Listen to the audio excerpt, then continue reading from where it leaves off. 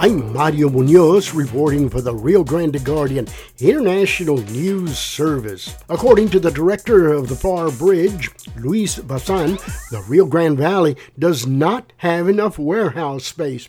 The FAR Bridge Board, in conjunction with the FAR Economic Development Corporation, is sponsoring a series of warehouse summits.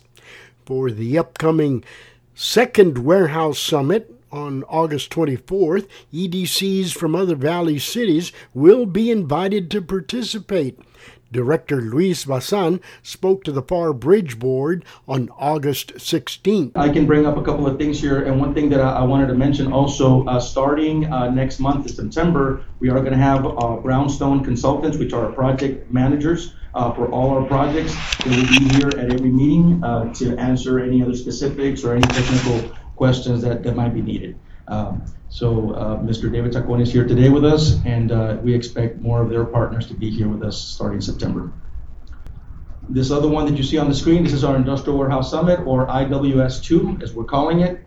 As we've discussed before, this is something that we planned since last year, since 2022. We started the planning process back in April. We held our first, or we launched the Industrial Warehouse Summit.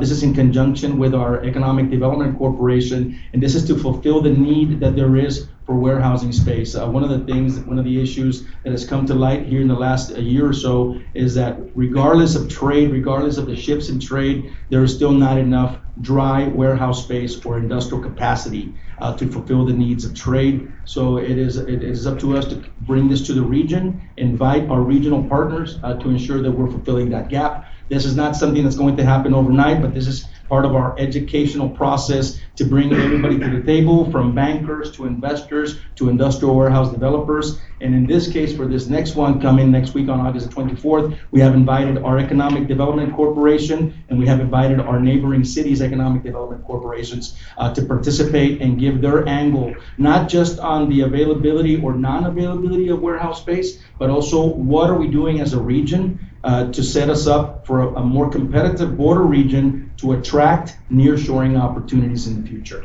And I brought this up before. One of the things we've seen is in the state of Tamaulipas. If you look at the overall map for nearshoring, there's a very small percentage of companies that are looking at the state of Tamaulipas.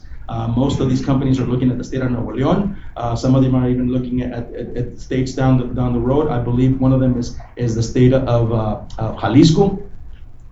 But at the end of the day, again, we need to be prepared for this because it's coming. It's not going to happen overnight, but we need to be preparing for this. And it takes a regional approach to this because a lot of it is going to fall back on attracting not just the investments, but also the opportunities for training, the opportunities for housing, the opportunities for continuous development of the workers or of the workforce that's coming with these companies. And what this is, basically nearshoring, again, as we've been hearing for the past year or so, it's nothing new, but it's basically bringing back those companies that went overseas to operate and manufacture overseas. Now, because of the shipping costs of freight, of ocean freight, those companies want to be closer to the suppliers and they want to be closer to the consumers. So that is the term where the term nearshoring comes from in a nutshell. So we welcome the public to sign up for this. And if anybody's interested in participating for the next one, we're looking at sometime early November, mid-November for our next one. That would be the third part in the series. This is going to be at the Development Research Center on Dicker Road here in FAR. And it's from 9 to 2. We have a keynote speaker. We've been working with our friend Jorge Torres with Interlink. He's our moderator for the event since the beginning. And we were able to get a keynote speaker from CBP to address the public during the lunch period from about 12:30 to 1:30 or so, somewhere around there. This is all I have for now, and I'd like to request to go into executive session for the rest. Again, the next Industrial Warehouse Summit is scheduled for August 24th. I'm Mario Munoz reporting for the Rio Grande Guardian International News Service.